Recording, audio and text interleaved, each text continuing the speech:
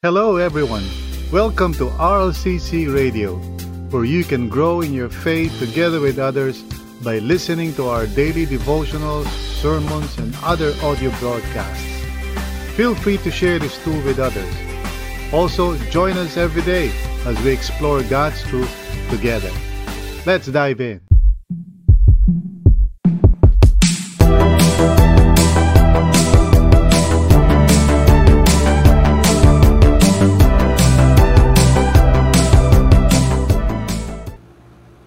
Well, hello sa iyo, Zep, and to Hello. everyone na nanonood o kasama natin ngayon dito sa ating online Good Friday celebration. Hello sa inyo, and medyo mainit sa Pilipinas, but Oo nga po eh. hopefully sa ibang lugar, yung mga nasa Baguio, malamig kaya sa Baguio, hindi ko alam, no? What do you think Sabi this sabi time? nga po nila nila Ate Jessa parang hindi daw ganong kalamig sa Baguio nung nandun sila. Ah, Hmm. okay. So, kailangan siguro pumunta tayo ng Alaska, para medyo lumamig. Kahit aircon hindi gumagana ngayon, pas. Yes, oo nga, medyo mainit talaga. I think ganun talaga pag Holy Week, medyo mainit eh. So Mm. anyway, welcome everybody. Thank you for joining Zep and I dito sa ating Good Friday na time of coming together and meditating on the Word of God. And tama yung sinabi mo, Zep, we are actually continuing, kasama ito sa series natin for the month, yung going back, Mm. even itong Good Friday and also yung Easter Sunday celebration natin. So, let's talk about yung ating pag-uusapan ngayon. Related siya siyempre sa tema ng Good Friday, no? So, let's look at our slide right now. Yan, okay. So, praise God, no? So, ang ating tema for the month of April is about going back, no? Pero sabi ko nga sa subtitle to what or to who? Kasi a lot of people parang, they're just excited to go back to what? Yung 'di ba, yung Mm. face to face, 'di ba? Which is of course yung masama 'yun. Dahil magkikita-kita tayo. Ikaw ba, merong looking forward ka ba na may mga gusto ko ba makita sa this coming Sunday? May mga Excited na po na-imagine? ako to see yung si Yeah. Hindi, yung ating mga friends po, ate. Excited po May ako. shoutout. May shoutout ng pangalan. Okay. Yeah, of course, we are excited to see each other, but hopefully, ang talagang excitement natin is more than anything else, to really go back to Jesus as our Lord and Savior. Kasi yun nga yung nangyari, di ba, Zep, because of the pandemic, because of alam mo na, yung mga sitwasyon and all of that, yung separation. Maraming mga tao ang na subukan na test yung kanilang faith and hindi kaila sa iyo, and I'm sure everybody would agree. Lahat no, lahat tayo parang na-shake no sa ating faith. But it's very important na tayo ay manatiling grounded sa Panginoong Mm. Jesus, at kung medyo nalayo man tayo, let's go back to Jesus. And we are talking Amen. about that particular theme. So we started off with the discussion on why we get lost, di ba? And we discovered na this is really quite natural, nangyayari talaga yan. And the solution is supernatural, spiritual, no? It's really going back to the Lord. And tapos noon, the second week, we talked about yung prevention. Although binago ko yung title, remember mo, Zep, no? I entitled it Guarding Your Faith. Guarding Tama yung your sinabi faith. mo kanina. Yes, po. Yeah, it's guarding your faith. And today, we want to talk about the means to go back. And tama because right now is Good Friday. Okay? And Good Friday, of course, is our way of celebrating and remembering the death of our Lord Jesus Christ on the Mm. cross on Good Friday. Alam mo, nagpapasalamat ako sa Panginoon kasi bilang isang, sabihin natin, predominantly Christian nation, and I use that word not in a very parang specific way, no? Mm. Christian in a sense na, I mean, as compared to maybe other religions, no? Yeah. So, pero of course, alam naman natin na predominantly we are a Catholic nation, pero just the Mm. same, let's call it Christian, di ba? Christian. So, ang ibig kong sabihin, once a year, nakalagay sa kalendaryo, Zep, nakalagay sa kalendaryo, di ba? Yeah. Yung parang particular time for us to be reminded about what happened 2,000 years ago, gaya ng sinabi ni Mm. Brother Paul kanina. So, naka-built-in na. Meron, hindi katulad sa ibang mga country siguro na closed, no? Or iba religion. Walang ganito, di ba?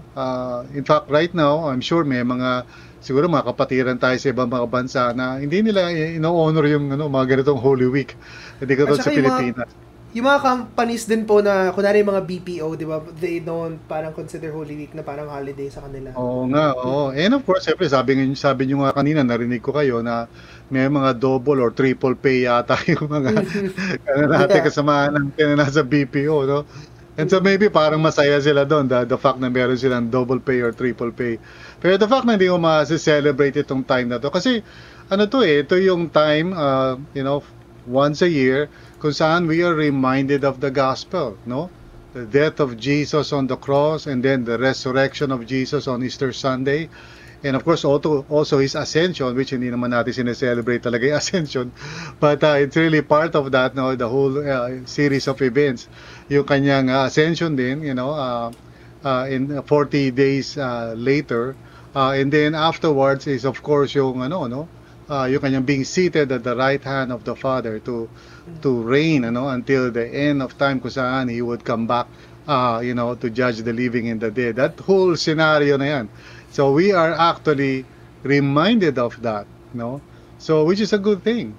Kaya lang napansin ko recently, or maybe baka ako lang ito, Zeb, you can correct me if I'm wrong, pero parang unti-unti hindi na ganoon kaseryoso ang mga tao in terms of remembering. What do you think? Actually, I feel almost the same din po. Although meron pa rin mga, kunwari mga taga-probinsya that I know, that parang ang dami sa kanilang, they still practice yung mga usual na traditions every Right, holiday. Yeah. Pero usually, siguro yung mga tao, kunwari Manila people, or parang people in the city, a lot of them parang, less awareness na. Parang sa kanilang holiday lang, to go to the beach or something.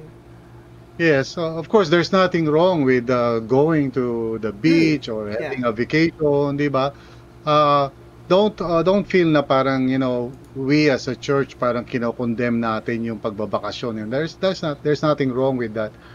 Except that ang concern natin dito is really remembering, By that, I don't mean to say na simply parang going through alam mo na yung mga traditions, yung flagellation, mga ganyan, or maybe even in some places, parang nagpapa-crucify pa sila, di ba? Papako pa sila. We're not talking about that. We're talking about really remembering the true significance nung what Jesus did on the cross on our behalf.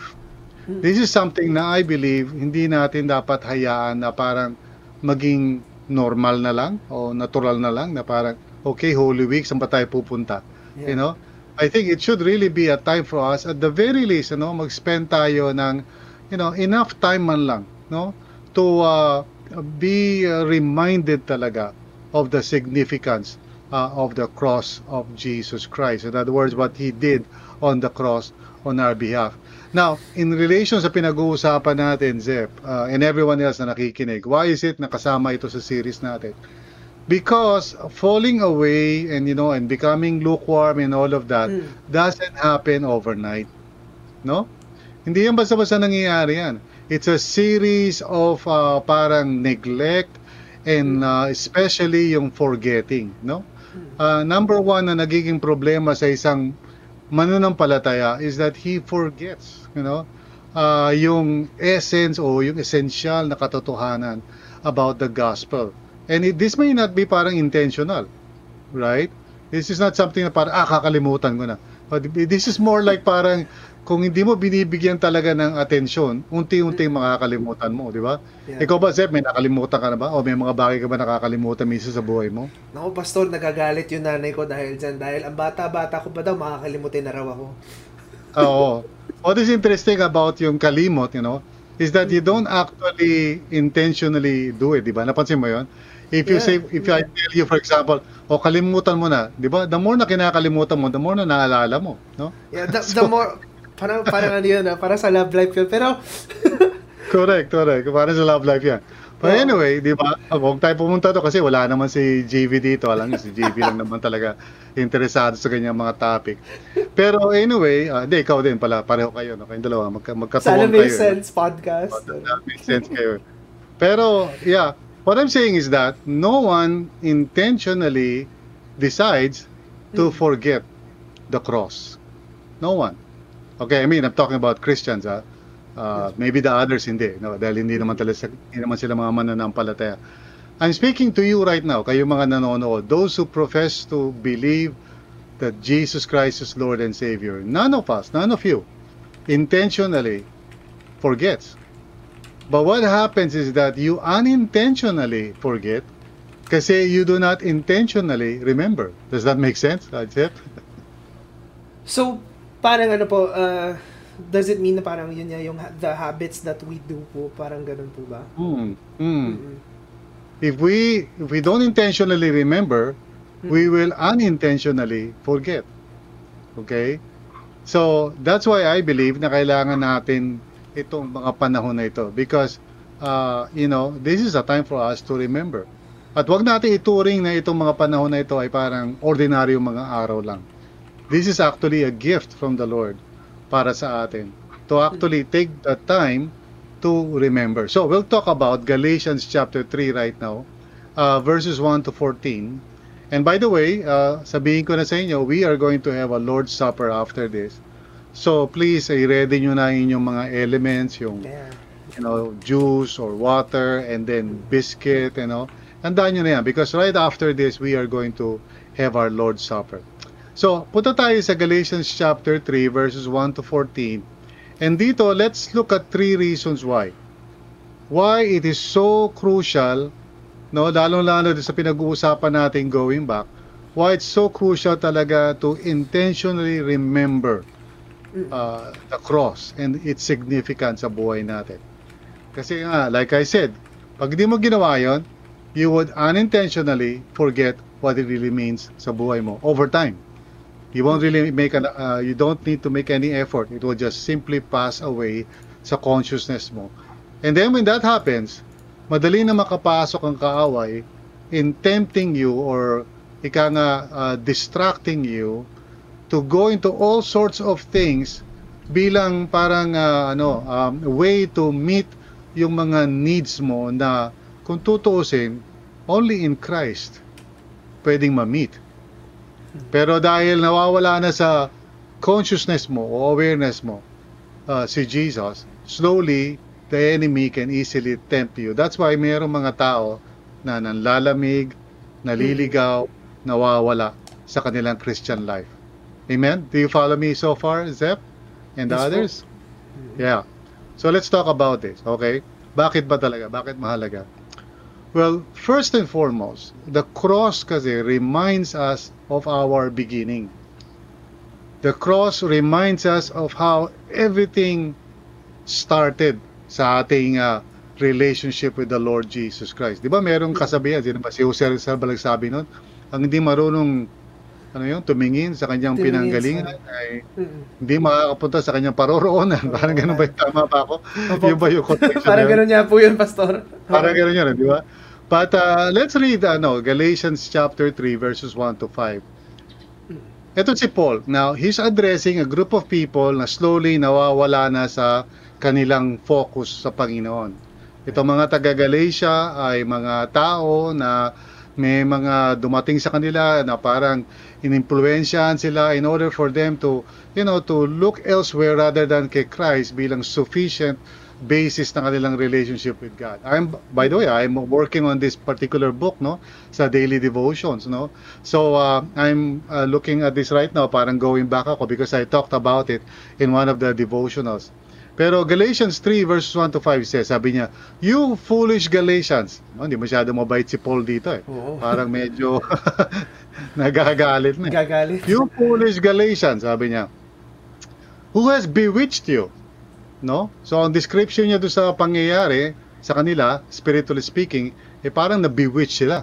Ano ba yung na-bewitch? Parang, di ba? Parang merong magic na nangyari, Magic, Oo, na magic, Kasi ganun talaga, parang masasabi mo minsan sa mga tao na, lalo-lalo na yung dati active, dati nagsuserve kay Lord. Di ba? Biglang suddenly, parang, ano na nangyari? Di mo naman, tataka ka tuloy, parang feeling mo, na-bewitch ba to? Ano nangyari dito? Yeah. So anyway, sabi ni Paul, Before your very eyes, sabi niya, Jesus Christ was clearly portrayed as crucified. So Paul is, trying to remind them about the cross. Yun yung gospel na pinreach ni Paul sa kanila, that Jesus Christ, the Savior, died on the cross for the sins of the world. So sabi niya, before your very eyes, Jesus Christ was clearly portrayed, or maybe proclaimed, that's another way of translating it, as crucified. Yeah. So sabi niya, I would like to learn just one thing from you. No? Did you receive the Spirit by the works of the law, or by believing what you heard? Now, Paul is asking them to go back to the very beginning ng kanilang Christian life. And he's asking them a very pointed, very frank question. Kayo ba nakaranas kayo ng gift of the Holy Spirit dahil kayo ay masunurin sa mga Ten Commandments? Or is it because nung narinig niyo yung gospel, you believe? Now, obviously, that's a rhetorical question, di ba, Zep? Yes, That's a rhetorical question. Meaning to say na, alam mong answer doon, di ba? Of course, hindi dahil sa obedience namin sa Ten Commandments. And right now, yung context niya ng Galatians na yan is there are people who are saying, hindi sapat na naman ang palataya ka lang kay Jesus Christ. Kailangan, sumunod ka sa mga moral codes. In other words, be a moral person. Kailangan sa buhay mo more and more rules. Oof. Now, Paul is going to argue against that and say, no, hindi mo kailangan ng more rules. Ang kailangan mo is Jesus Christ and the Holy Spirit working inside of you. Kaya nga, yun ang gift ni Lord sa mga taong nananampalataya sa kanyang anak na si Jesus. Now, again, basahin natin sa verse 3, are you so foolish? Now, pag sinabi mo isang tao ay foolish, ibig sabihin nun, alam mo naman talaga dapat di ba? Kung ano yung tama no? Pero parang ginagawa mo pa rin. Yun ang foolish Right? Meaning, kunyari, pag nilagay mo yung daliri mo sa saksakan, ang tawag dyan foolish. Foolish. Okay? Oo. Pero lang kung sanggol ka kasi hindi mo naman alam. Pero kung kasing edad mo na Zep, tapos pinasok mo pa yung, tinidor, pinasok mo sa saksakan, foolish na yan. That's on you. That's on you. Kasi you should know better di ba? Okay. So are you so foolish, sabi niya? After beginning by means of the Spirit, are you now trying to finish by means of the flesh? Now, the word flesh dito, Zep, is not just yung parang yung sinful nature mo. Minsan napagkaintindihan ng mga tao sa flesh parang yung pagiging makasalanan. But really, yung word na flesh is a code word for everything that represents doon sa life na sa sarili mo lang nagtitiwala. Yun ibig sabihin ng flesh. In other words, you're relying upon yourself to be a good person. So not necessarily nagkakasala ka. Maybe you're just trying to be good on your own. Diba? So that is also called flesh sa Bible, especially kay Apostle Paul. That's the meaning of flesh. So sabi niya, are you now trying to finish by means of the flesh? In other words, nagiging self-reliant ka na. And I know many Christians, nag-uumpisa sila na parang they receive the Holy Spirit, they're so full of excitement, but after a while, they just rely on themselves. They no longer depend upon the Holy Spirit to guide them and lead them sa kanilang Christian life. In other words, they don't even pay attention to the Holy Spirit. The Holy Spirit becomes an idea, not anymore a reality sa buhay nila. So sabi ni Paul, have you experienced so much in vain, if it really was in vain?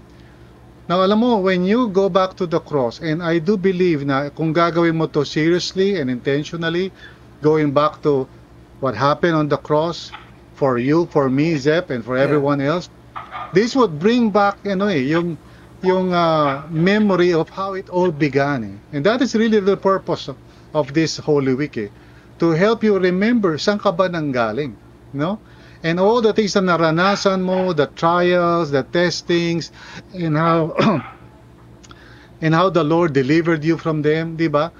Tapos sabi niya sa verse 5, so again I ask, okay? Does God give you His Spirit and work miracles among you by the works of the law? In other words, dahil ba sumusunod ka sa Ten Commandments? Or by believing, or by your believing what you heard? Alam mo, Zep and everyone else who are listening right now, pag tayo ay tumitingin muli sa cross, we are reminded of the fact na we could not save ourselves. We are reminded of the fact na meron tayong problem that is so deep, so ika nga unsolvable, that the Son of God has to come to deliver us. In fact, yan yung sinabi ko one time when I was invited in a sa isang recollection. Sabi ko, if you do not understand why Jesus Christ came to earth and died on the cross, you won't really appreciate that. No? Hindi mo talaga yung bibigyan ng halaga because you think you are okay, you are righteous, mabait ka naman. But for those of us who understood, di ba? Kaya tayo, di ba, naging Christian, if you remember, because you saw the ugliness of your situation. And you also saw that you cannot save yourself. And so when you heard the gospel that someone came who didn't have to die because he was the righteous one, pero he gave himself, he offered himself bilang kapalit mo, kapalit ko, so that through him, we may now be reconciled with God and we would receive the Spirit of God that will transform yung ating buhay. Diba? When the cross becomes prominent muli sa isip mo, you become grateful eh. In fact, I do believe na one of the reasons why maraming tao ang nanlalamig is because they no longer remember yung kanilang beginning. They think na all they have to do right now is just, see to it na hindi sila pumapatay ng tao and they're just good people. Until eventually you realize na, diba, para sa akin nga, it's God's grace eh, kapag hinahayaan ka ng Panginoon na mag-fail. Kasi kung hindi hahayaan ng Panginoon mag-fail ka, you can actually believe in your own press. Iisipin mo na kaya mo. No? And right now, those who are choosing to walk away from a living, interactive faith with Jesus, ang ginagawa nilang decision ngayon is parang, hindi importante sa akin yung mga ganyang Christian na yan. I can be a good person on my own. Well, I believe that God in His mercy permits that and says, okay, go ahead, try it out. See where you would go and how far you would go. Pastor, go ahead, Jeff. Oh. A lot of, yun yan, parang, yung mga tao dito, they seem to be parang trying to earn their way into parang salvation, no? Parang they seem to be parang working for salvation. Pero ano po ba yung parang difference noon between like working for your salvation, like working out yung salvation? Oh yeah, there is a big difference. Working out means alam mo na sinave ka at sinisave ka ng Panginoon and you are cooperating. That's different. Working for your salvation means hindi ka pa nasisave, umaasa ka na masave ka by relying on your good works. That's the difference. That's the difference. Gets mo yun? Yes po. When you are working for your salvation, ibig sabihin, iniisip mo, siguro kailangan gawin ko to, kailangan gawin ko yan, para matanggap ako ni Lord. That's different from, alam ko, tinanggap na ako ng Panginoon, I'm reconciled with God, God gave His Spirit, I am now a beloved of God, I'm dearly loved by God, and God is going to bring me into His kingdom. Alam ko na yon, so now I'm cooperating, I'm working out my salvation each and every day. There's this is also like one of the reason why parang maraming yung kunwari nagpa-practice ng traditions, di ba? Is this one of the reasons why they parang try and reenact yung mga of course, what they do every Holy Week? Kasi iniisip nila, if I do this, pag nagpapako ako sa krus, baka God would look at me and say, oh sige, pasado ka na. But of course, kahit anong gawin mo, at the end of the day, feeling mo pa rin na hindi ka pa rin pasado, right? So it's an endless kind of parang kasi sa totoo lang, trying to be moral is a dead end eh. Kasi when do you actually say na okay ka na, moral ka na, di ba? In other words, morally good ka na. When do you actually say that? No? In fact, the more you try, the more you realize. And that's exactly how God created the universe. Na in such a way na the more you try, the more you realize na you are a failure. Na hindi mo magawa. Actually, yeah. Opo. Diba? And that's why we need a savior. And this is not just about committing mistakes. Committing mistakes rather. I remember si Andy Stanley, sabi niya, our problem is not that we just commit mistakes. Kasi kung we just commit mistakes, kailangan lang natin eraser. Tama. Hindi natin kailangan ng savior. Okay? Yeah. The reason bakit Jesus was sent to be the savior of the world is because kailangan natin ng salvation.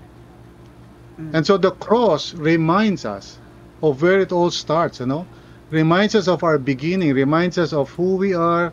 We were sinners, and even until now we are sinners, di ba?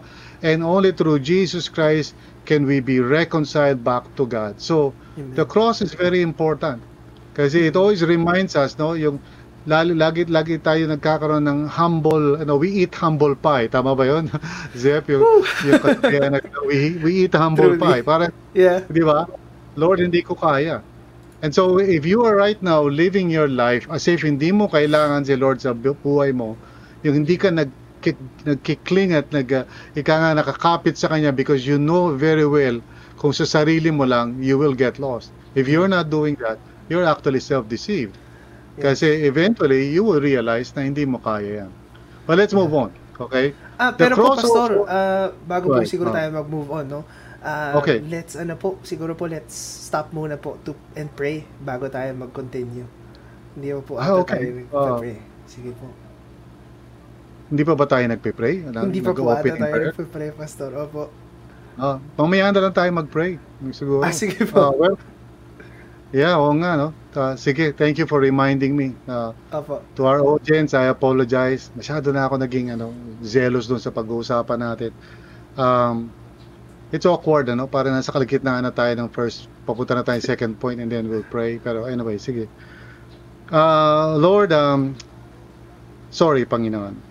We were just beginning to dive into this without recognizing na apart from you, Lord, we can really understand these things. So, Panginoon, salamat for Zep, salamat for everyone else who reminded us to really pray and ask you for the grace to understand this truth. So, salamat po, Panginoon. Thank you, Lord, in Jesus' name. Amen. Amen. So, pasensya na kayo. Medyo seniority na medyo matanda na ako.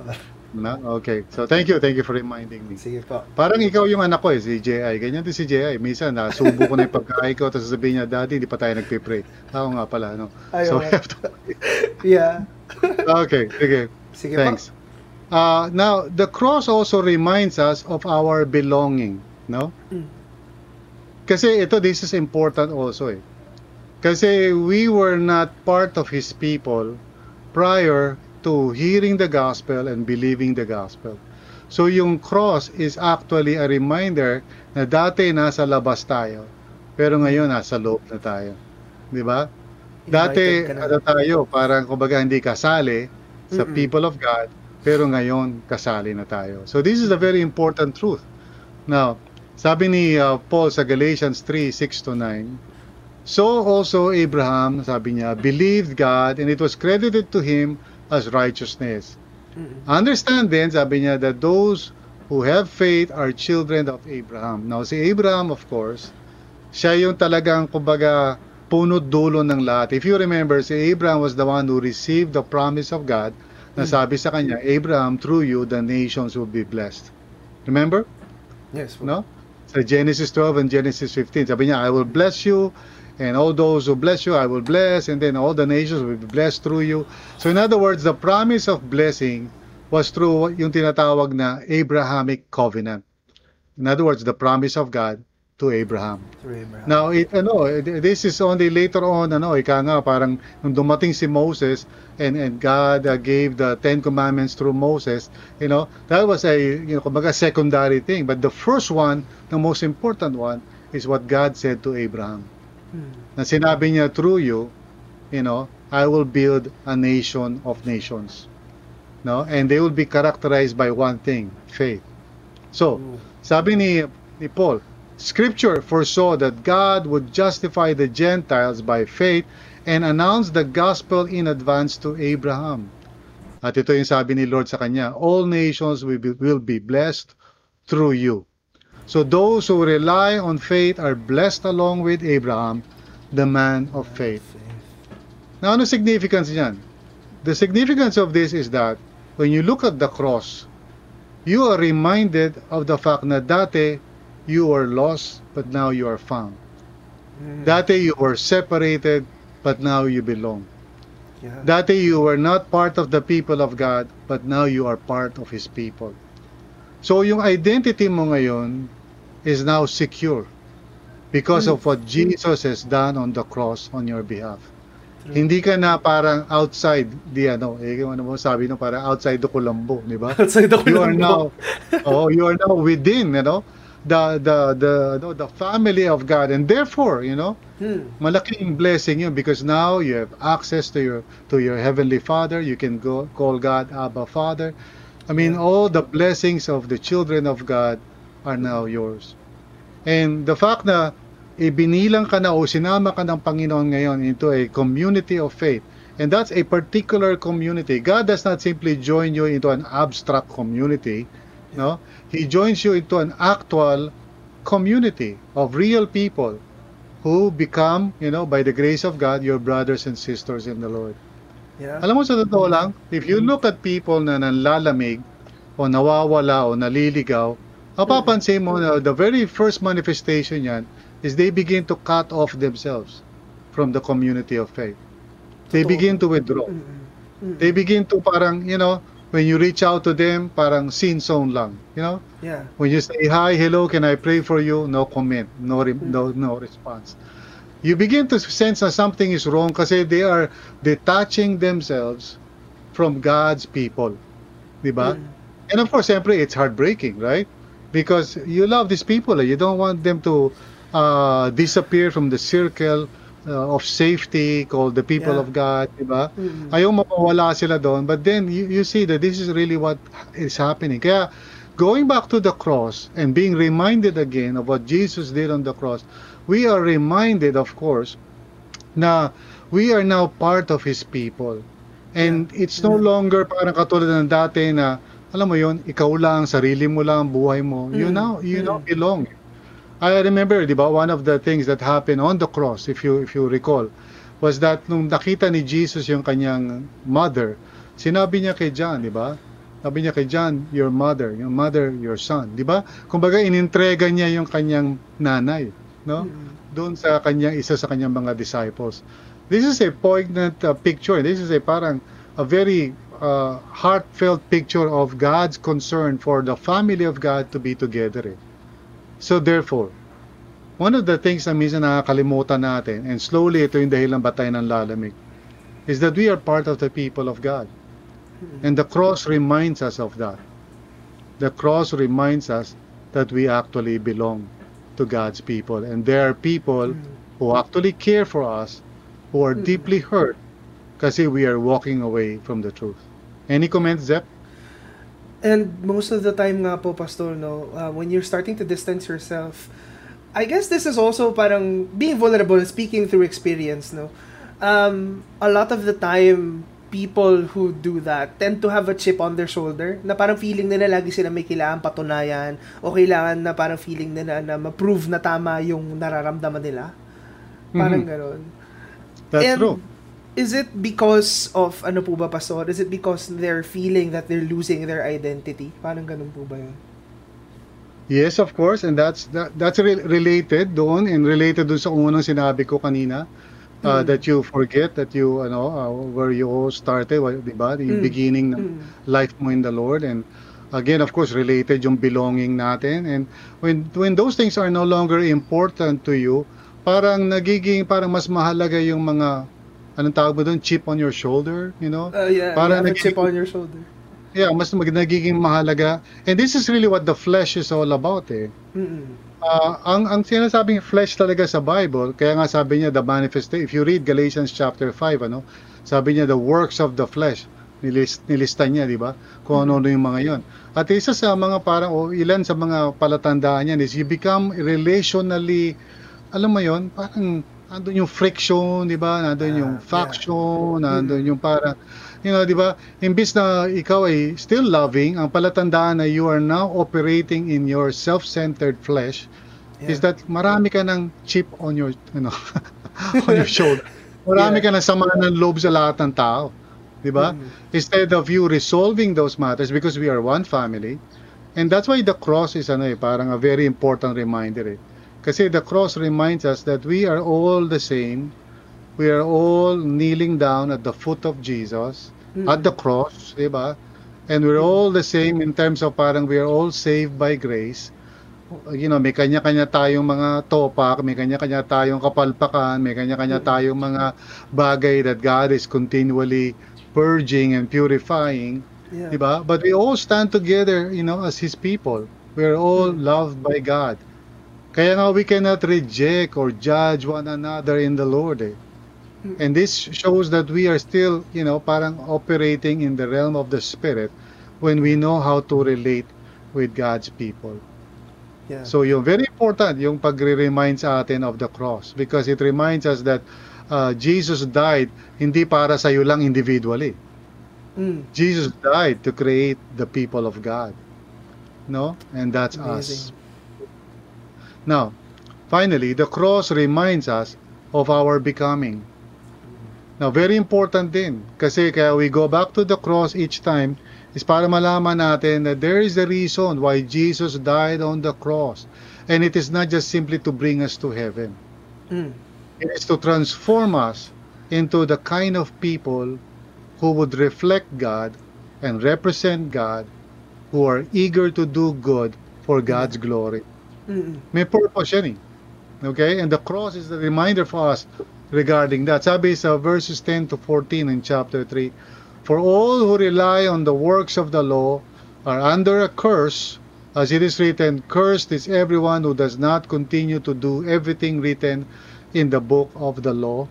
Ibig sabihin, what the law, which is the Old Testament commandments and statutes and everything, what the law does is to make us aware na we fall short of the glory of God. Yun ang purpose ng law. Okay? It is not intended to save us.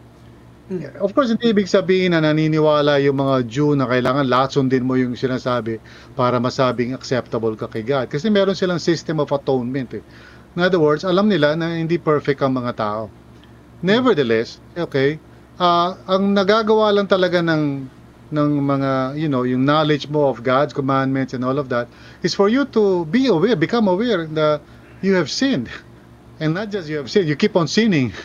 Diba? The more you look into the Word of God, the more you realize na hindi mo magawa lahat yung pinagagawa ni Lord. Kaya nga sabi niya, first, kung parang doon niyo po i-rely, parang nakaka-paranoid. diba? Kasi every time na may gagawin ka, diba? Tapos may magsasabi sa'yo, sabi sa Bible, hindi mo dapat ginagawa yan. So, parang wala ka na. Cursed. Diba? Yeah. So, cursed is everyone who does not continue to do everything written in the book of the law. Now, sabi niya, verse 11, clearly no one who relies on the law is justified before God. Because, sabi niya, the righteous will live by faith. It's a totally different system kasi. Living by faith, living by the Spirit, iba yan sa living in the flesh or living in the law.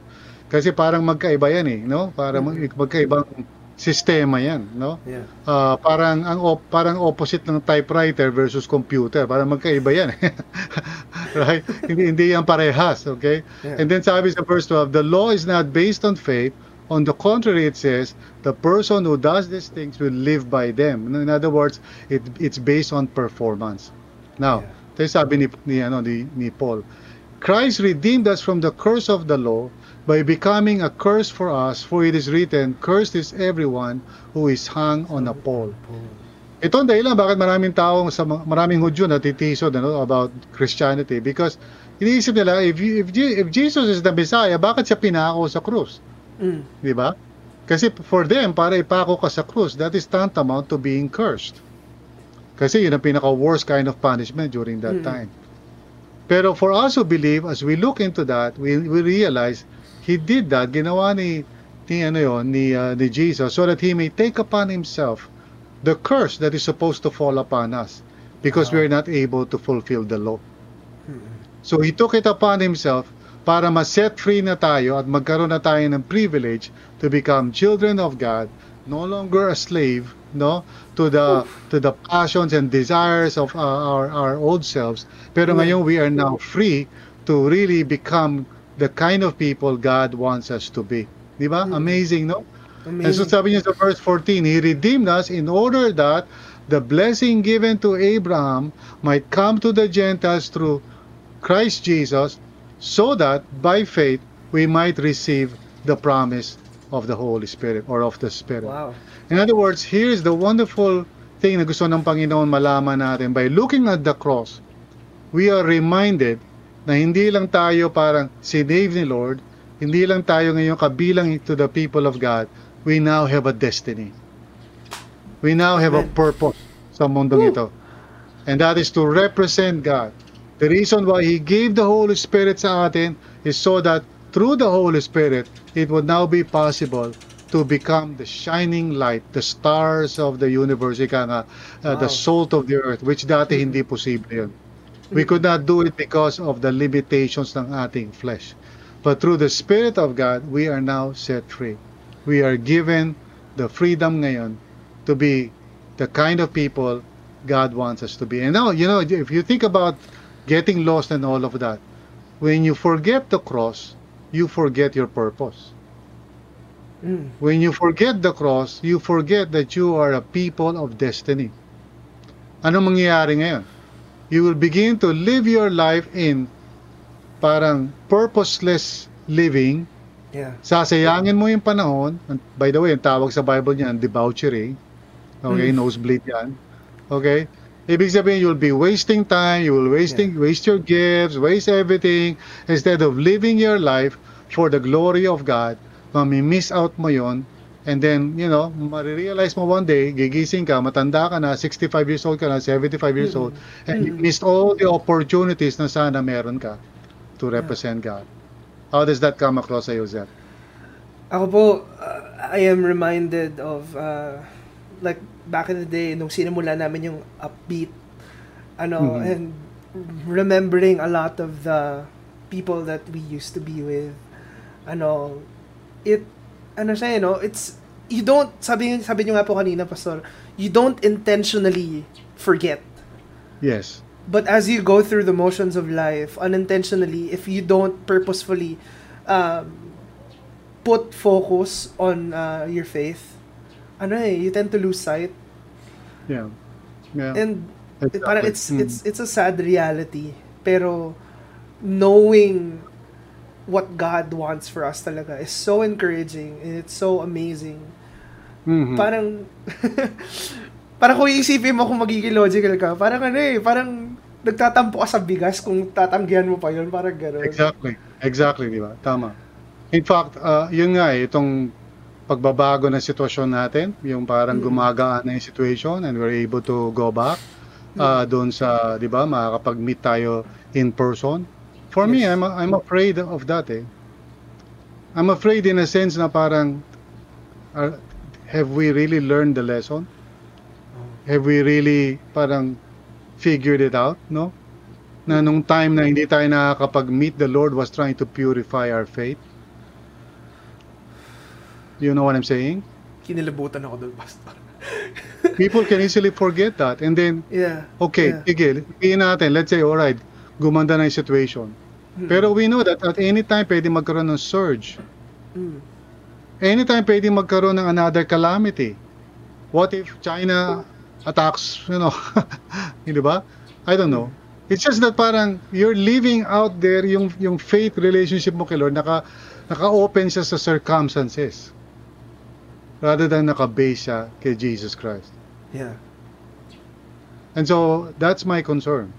Kaya nga siguro I'm being very picky. Sinasabi ko, wag natin tawagin service yung Sunday. Because I don't want us to go back to our situation before na parang service, na makita yung mga barkada, enjoy, pasyal. And then we are not really grounded in Jesus.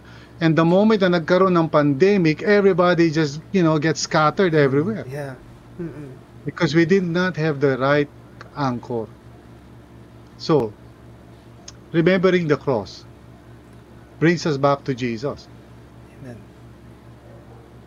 He is the means, no? I mean, the cross is the means to go back. Remembering the cross brings us back to Jesus. And if you think you're getting lost, those of you na nakikinig ngayon, go back to the cross. The cross reminds you of your beginning. The cross reminds you of your belonging. And the cross reminds you of your becoming. And right now, I want us to meditate and contemplate the true meaning of the cross again. Amen. By celebrating yung ating Lord's Supper.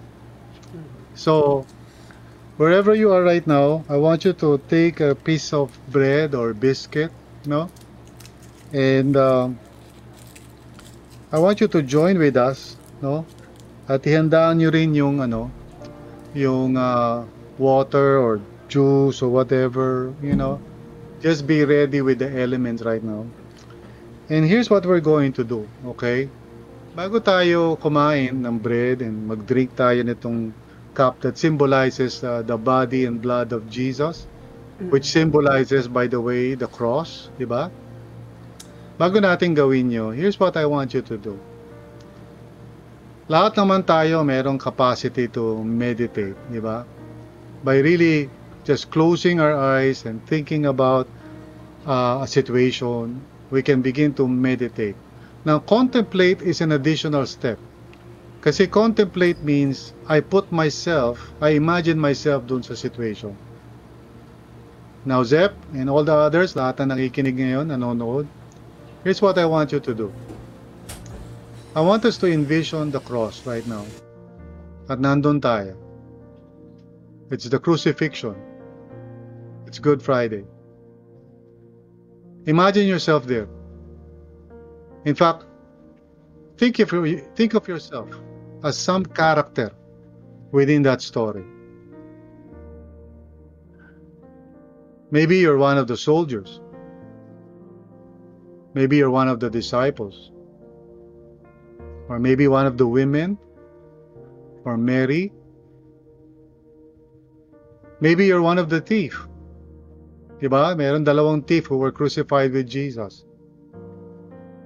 Before we eat this bread and drink the cup, I want us to close our eyes and imagine ourselves being there.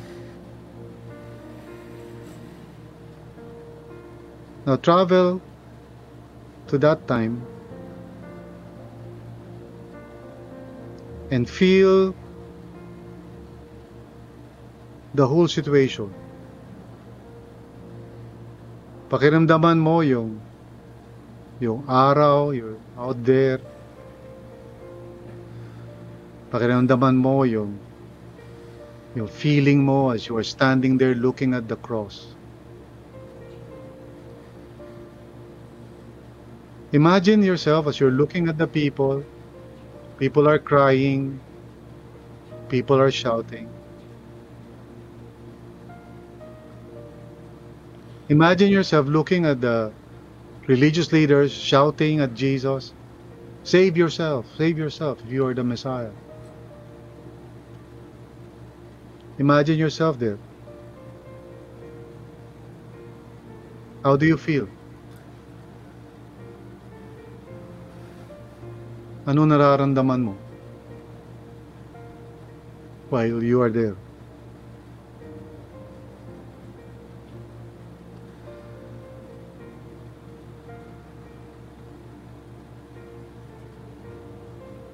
Do you feel like crying?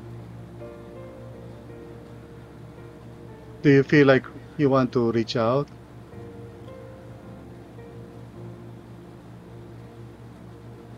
Now imagine Jesus looking at you.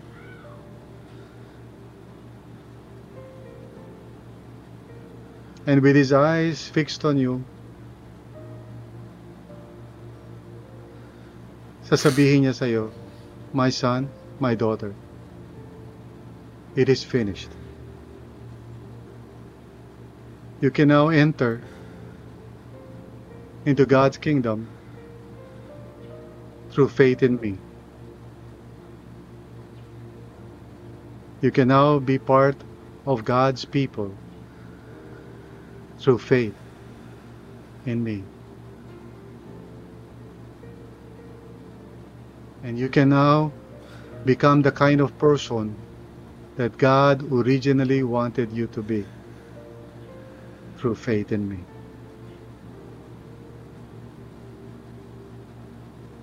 Hear those words. Hear Jesus say to you, you are dearly loved. I love you very much. That's why I died on the cross for you.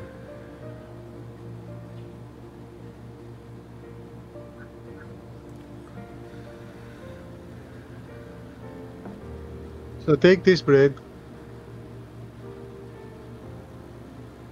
As you remember that, as you remember the cross, eat this bread so that you may have the sensation and the true experience of being there on the cross, being reminded of your beginning, your belonging, and your becoming. Let us eat this bread.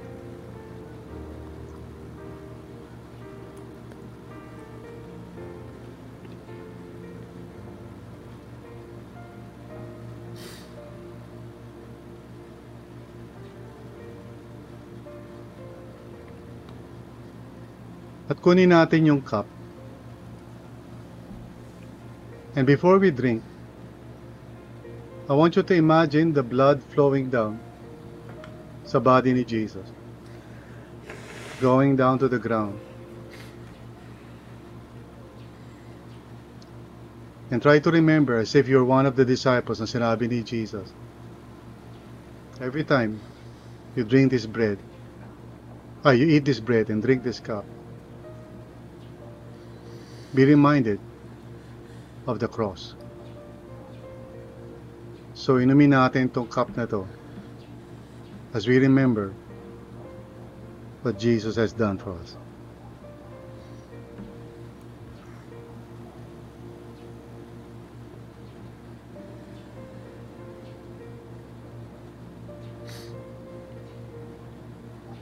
So go ahead, sabihin mo yun. Today I'm making the decision. I'm surrendering my life to you.